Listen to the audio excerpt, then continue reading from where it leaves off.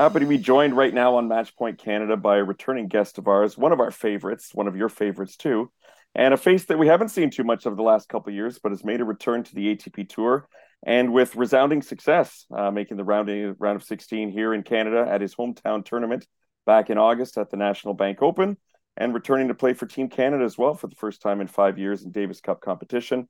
Milos Raonic, nice to see you again. Thanks for taking the time today. Good to be back. Happy to chat with you going into the holidays. We are just days away from Christmas as we're recording this. And so I'll start by asking you, is all your shopping done? Are you ready for the holiday season? I hope all my shopping's done. I'm ready as so far that I've thought through, but I'm sure something will probably come up in the last minute that didn't cross my mind. I'm not the most festive and well prepared guy when it comes to this stuff. So there will be some last minute adjustments, I'm sure, that are unavoidable. Totally understand. I find as I get older, I'm more on top of the holiday season, and having three kids kind of motivates me to get my what together well in advance so that I don't disappoint them. It's like another level of having to be prepared. So for their sake, I'm well organized for this year. My wife, that's another story, but we'll get to that. We still got time. What have you been up to these days? We spoke back in the summertime after your return to the grass courts, before you played here in Toronto. Although I got to spend a little time with you and your team, which was nice during the event, and I'll certainly ask you about that later. But what have you been up to in the so-called off season of tennis, I guess? Yeah, it's been a bit of a long off season for me. I haven't really played on the ATV tour since U.S. the US Open. Open. Then I was happy to join the team for the first time in a while in Malaga. Kind of a disappointing result, but you know, um, I've just put in a lot of time, spent a lot of time on court, a lot of time in the gym, with obviously Australia being the next major focus and goal, and been feeling good. Excited to head down there over the next just after the new year. And yeah, I was just been doing the things that I need to. Been able to train quite well. Haven't had any setbacks. Been able to do a lot of good things on court in the gym. So put in a lot of volume, put in a lot of time, and getting to the tail end of that, and just now kind of tapering down and mixing in a bit of recovery as well, to really be able to go out to Melbourne and hopefully be at some of my best tennis. It's great to hear, and I know your fans are going to be super happy to hear that the plan is to hit the ground running in 2024. What tournaments right now do you expect in January to be hitting? Yeah, I'll go straight down to Melbourne. I was hoping to play actually in Hong Kong, and I just made kind of a rational decision. I requested at the event a wild card. I didn't want to use one of my protected spots for 250. Ultimately, that didn't work out. So I decided to not play Hong Kong. I'll go down. I'll play actually Kooyong to get a few matches in. That way I don't use up my protected slots for 250 and then get ready to play Melbourne. Luckily for me, I've always been actually pretty good at playing without too many prep matches. So the most important thing for me was over these last few months to get in some good training and put in some good time in the gym and on court and really be able to go full out there. And hopefully that can convert to some good tennis for me. So the Aussie Open would be the first official tournament with First ranking official, points. yeah. And then a few matches, hopefully in Kooyong the week just before it. I'll head down already to Melbourne, probably like the 2nd or the 3rd of January. So be there almost 2 full weeks before. Just been a long time since I've had to really deal with time change. So if this was something I was used to, I'd probably go 7, 8 days before. But let's just prepare just in case it doesn't. It hits me a little bit harder than most times. Yeah, probably Go there a little plenty enough early. probably a good plan. And it must be so exciting to know that you're starting a season when all your competitors are also starting their seasons, because when you spoke at length about last year, you had some injury setbacks that prevented you from playing the Aussie swing, and you had COVID a little bit later than most people got it.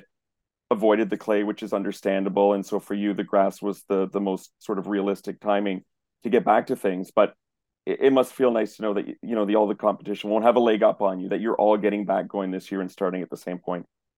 Yeah, and really, I've just focused on myself. Even starting middle of the year, it's just the benefit, I guess. But for me, the thing that's the most encouraging is the time and effort I've been able to put in the last couple weeks, and then also be able to go play Davis Cup, have that on my end of things go pretty well. Was happy with my level there, considering everything, and it also gave me a good checkpoint for the rest of the off season for a lot of things to work on. So that's all been really positive. I'm happy about it, and I'm happy with the way things have gone. Now it's just really about the last final push, and then kind of regenerating and freshening up and getting excited to go.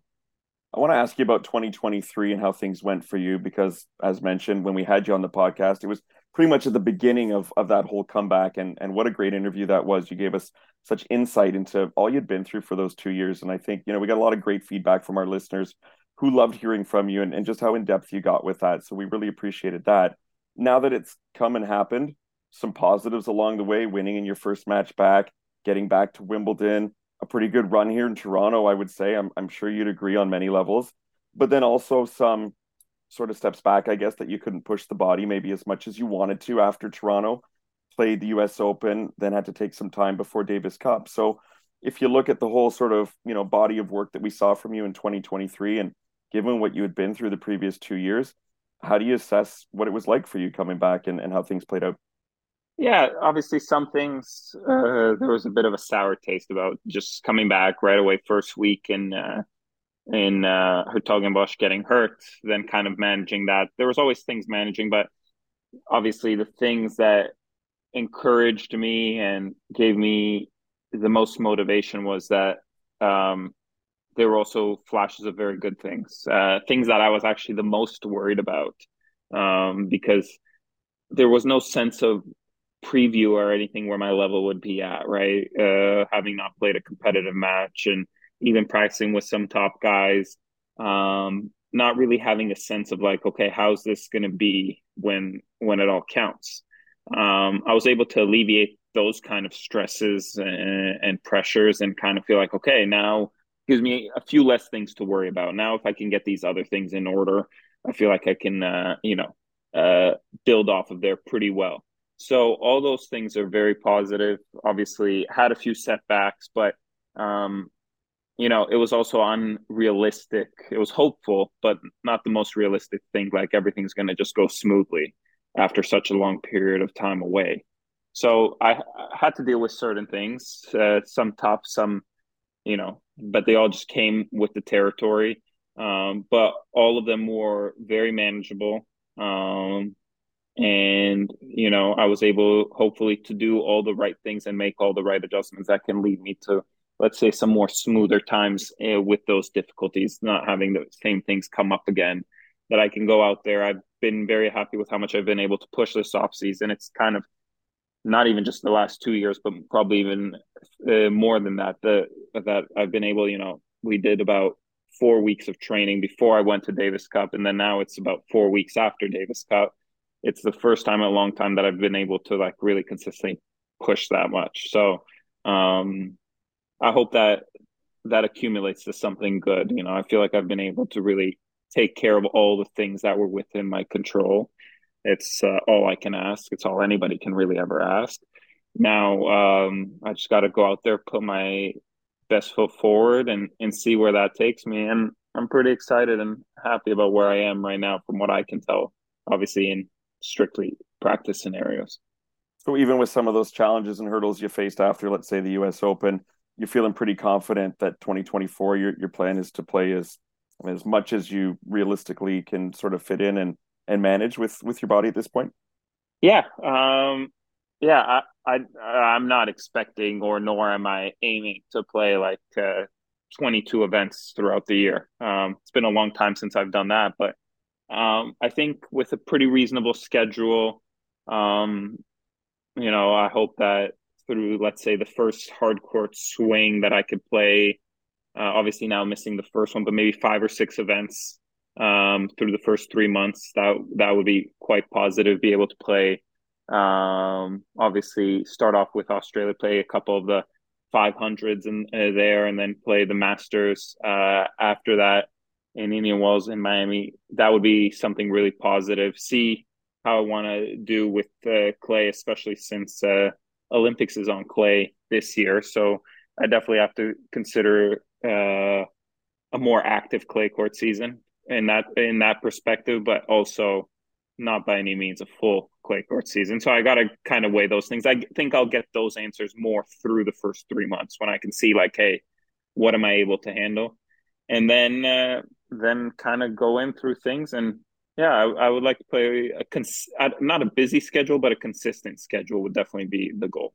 Well, it's very cool to hear we might see on clay because that was going to be one of my questions. If you were going to kind of do like Roger did for a while there and just skip it entirely and move straight to the grass, but I hadn't really considered, I guess, your desire to want to represent Canada at the Olympics. Is that what I'm sort of hearing as well? I guess. Yeah, it's a goal. Obviously, it's going to be a tough goal with how much I'd have to catch up and how well I'd have to play, but it's definitely the intention. It was also a big part of when we looked at it, wanting to play Davis Cup, especially after the guys winning, but then also to have Olympic eligibility. I believe it's something along the lines that you have to play within the last 2 years leading up to the Olympics. So that was also a big part of it.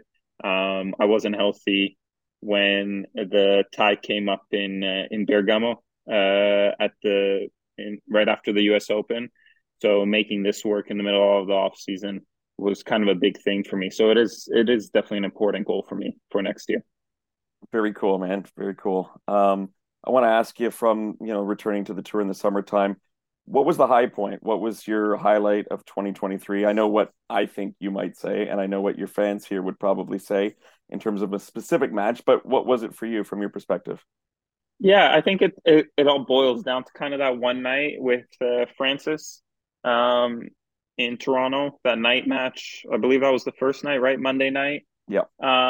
Yeah, that a lot of people might kind of look at the match and say that.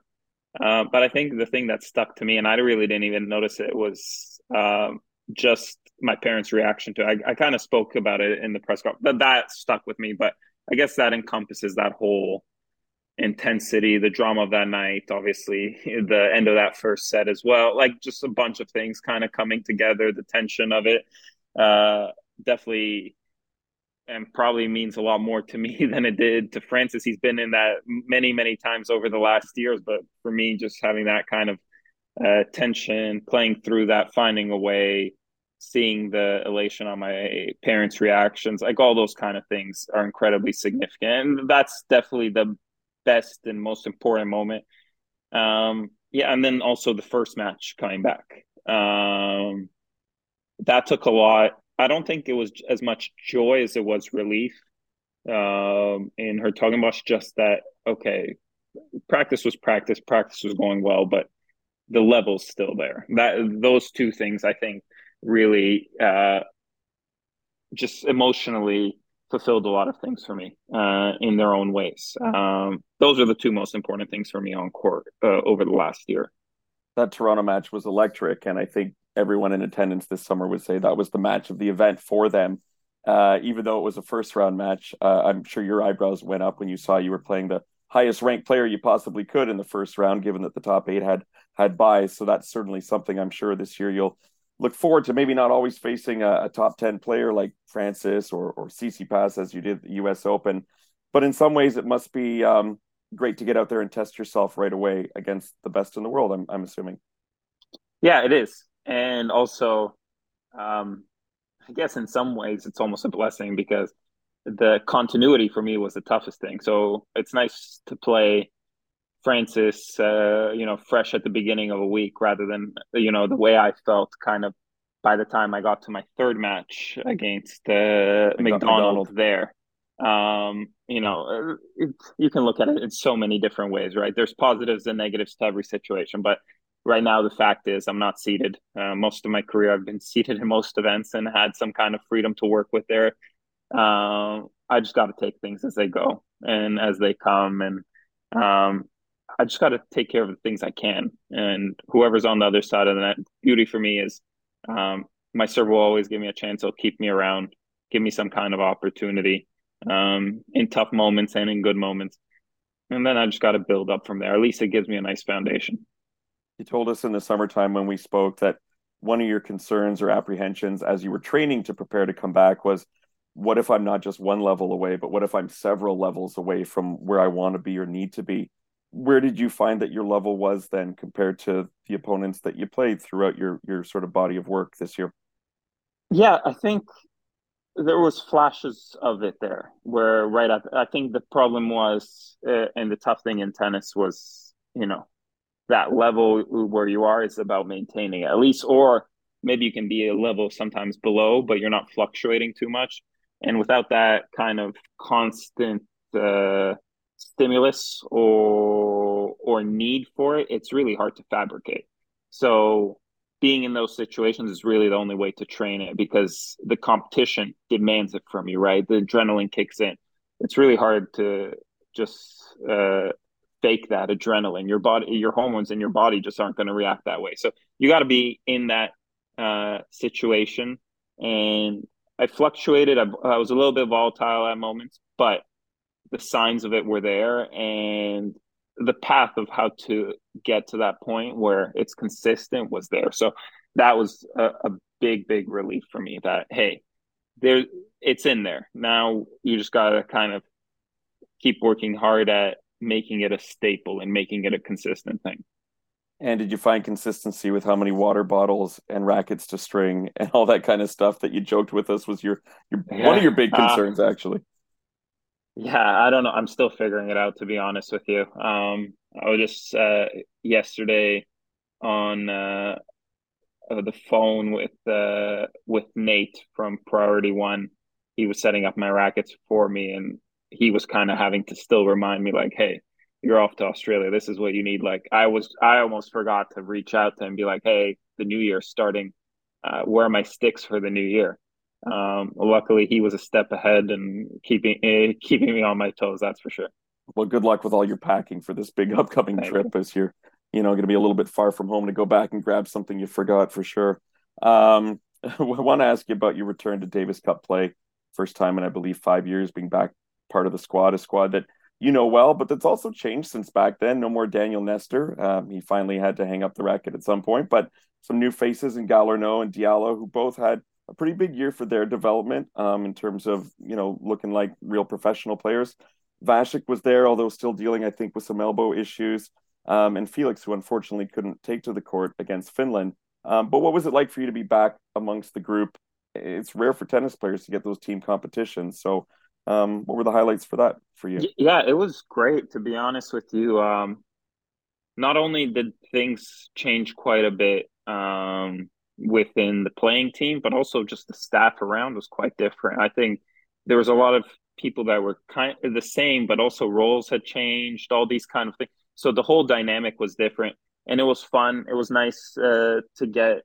I've spent time with Felix, obviously with Vasek through juniors as well, but getting to know the other two guys, especially with how instrumental both of them were with the success that the Canadian team had in Bergamo to get to the finals. And then just getting to know them. I've had the chance to watch Gabriel play a few times, but also being on the court, getting a chance to feel it. That kind of stuff's exciting.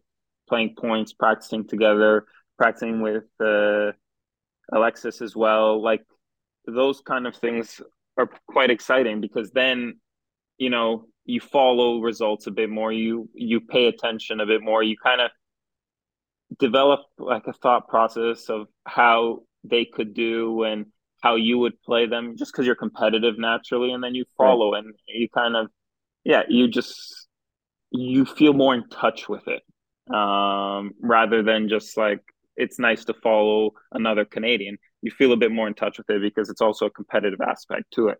So all those kind of things were fun. It was a weird thing because there were so many players managing things throughout that period of time. I think everybody, obviously Felix not being able to play, Vasek really took one for the team stepping up because he wasn't feeling that great at all, and he really stepped up. You could see in the match he was struggling a bit. Uh, I guess Gabriel was also questionable in a lot of scenarios because he pulled out the week before. I believe in Calgary Challenger. So everybody's like, okay, so who's left? Milos, who's barely played like a few matches. I believe Alexis was carrying something into the week as well. So it was kind of a weird week in that sense. But Frank got us all together. I think everybody who played gave it their best, got the most out of themselves. It was a disappointing loss, but nevertheless, it was a great week. It was a fun week, and it was one of those weeks that um, you don't know how much you miss them until you're in it. Right. You can sometimes take it for granted, and then you get to go through it, and you're like, "Wow, that was a really fun week with a great group of guys, a great team as well, great support." It made it that much more fun. And no offense, but maybe a funny feeling with you being the healthiest one among the bunch there at that event. Yeah, yeah. Maybe if the bar is low enough, right? Hey, you don't tweet too much. You're not super active on social media, but I'm just looking at your most recent original tweet, and it was congratulating the women on their big breakthrough and historic victory at Billie Jean King Cup. And for that brief period of a couple of weeks, how Canada was world champs on both the men's side and the women's side. Just what a remarkable ride for this country. What's your takeaway and thoughts on what the women achieved together this year? Yeah, it's incredible. The guys gave us a glimpse of it. I believe it was in 2019, just before COVID, with that finals versus Spain, I believe. And then to do this, what they did last year, uh, took it to a whole nother level. And then also the girls really to step up, which was I followed a little bit earlier in the week, and then it just felt like something was just steamrolling. It's just one of those classic sporting event stories. It just kind of steamrolled into one thing, and all of a sudden, Canada is atop the tennis world in men's and women's. That wasn't on many people's bingo cards, so that just shows you how significant it was. Um, Maybe not so crazy if you just look back like a year or two where you say like, hey, this is possible. But people that have been following Canadian tennis for a long time, you mentioned this 10 years ago. It's kind of like, that would be a nice thought. And I'm sure it became a real focus of Tennis Canada. But you look back like 15, 20 years. Yeah, maybe people have said it, this would be kind of a nice thing to achieve, but I don't think people really ever believed or even had an idea of what the road to get there would look like. So to have that kind of a drastic change within, I don't know how people, but what is it? A generation and a half of growth of Canadian tennis, and not just one individual athlete, like multiple athletes across the whole spectrum of ages, men's, women's, Singles, winning doubles. singles, doubles. I think Dabrowski's also won mixed doubles. Like just the whole scope of it. Yeah, it's just like that little cherry on top where it makes you get to that pinnacle, and then you look back and you can really appreciate all the steps that happened to it, right? There was a few times where I was on the team where it was like I remember I was as a hitting partner. There was matches like to not get relegated to like group 3 or group 2. I don't remember what the old format used to be, but As far down as you could go. Yeah, yeah. yeah, most people wouldn't understand what that means, but it kind of be like yeah, I don't know, fourth division in EPL soccer or something like that, where they play in front of 12 people in the crowd if they're lucky, that kind of stuff. So it's a pretty drastic change in a very short period amount of time. And what I love about the team's success is sometimes it can kind of, not distract, but kind of amplify the positive vibes when you look at maybe things didn't work out in singles competition for ATP or WTA events. Like everyone would love to see another Bianca Andreescu win, or to see you in a final again, or something on that magnitude. But then the team events come by, and we have a result like this, and I think it really just picks up everybody's feelings in the country, tennis fans who otherwise were thinking, maybe it wasn't as successful a year as we thought it was. And then all of a sudden you end with something big like this as a group and show what we can accomplish. Yeah, it is, and I just wish it got the credit and the attention it deserved. especially throughout Canadian kind of news at the moment. I kind of looked around just to kind of see last year and then this year. I think people underscore and underappreciate how significant it really was, and yeah, you take those things for granted until you realize how hard they are to do. For sure. And yeah, the players that have achieved those things and the staff and the teams that have achieved those things, obviously, with Michael stepping down in a week or so, whatever it may be, like the team he's put around.